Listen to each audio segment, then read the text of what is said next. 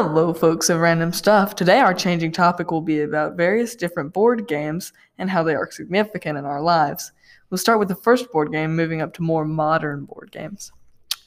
The first board game, as far as we know, is Senet, which was found in the burials of Egypt, dated back to 3500 BC. It is considered to be the oldest board game ever, and I could not find a correct way to play this, and I would rather not get it wrong, so not even going to try.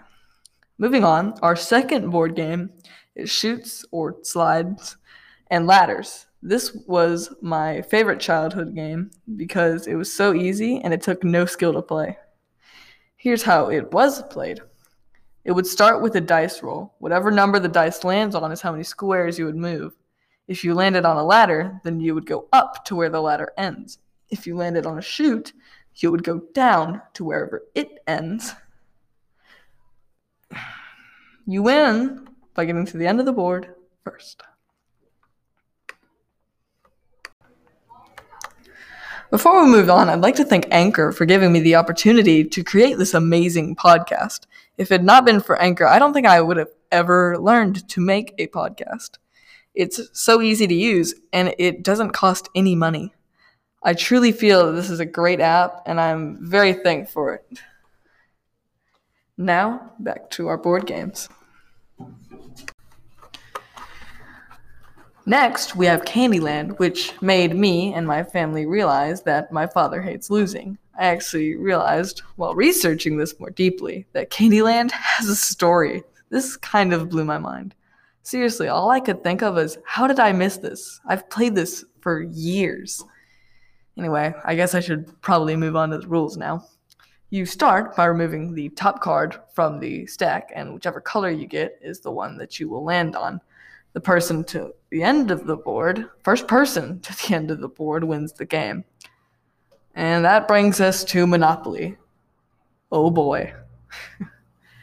I am almost completely sure you have heard of it. There's so many different versions of it. It's almost impossible to go to any store like Walmart or just anything like that and not see one.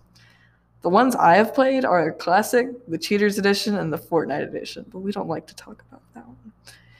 We'll state the rules with the Classic. The game starts in the go mark, and you roll a die to determine how many spaces you go forward. If you land on a property, you can buy it from the bank.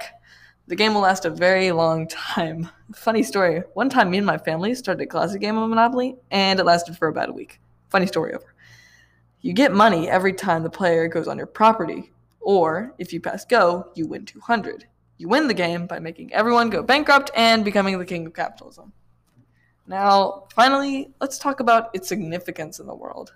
It needs no introduction. It helps to bond family and create new friendships. And that is the gift that lasts a lifetime. And that's the real ending of the video.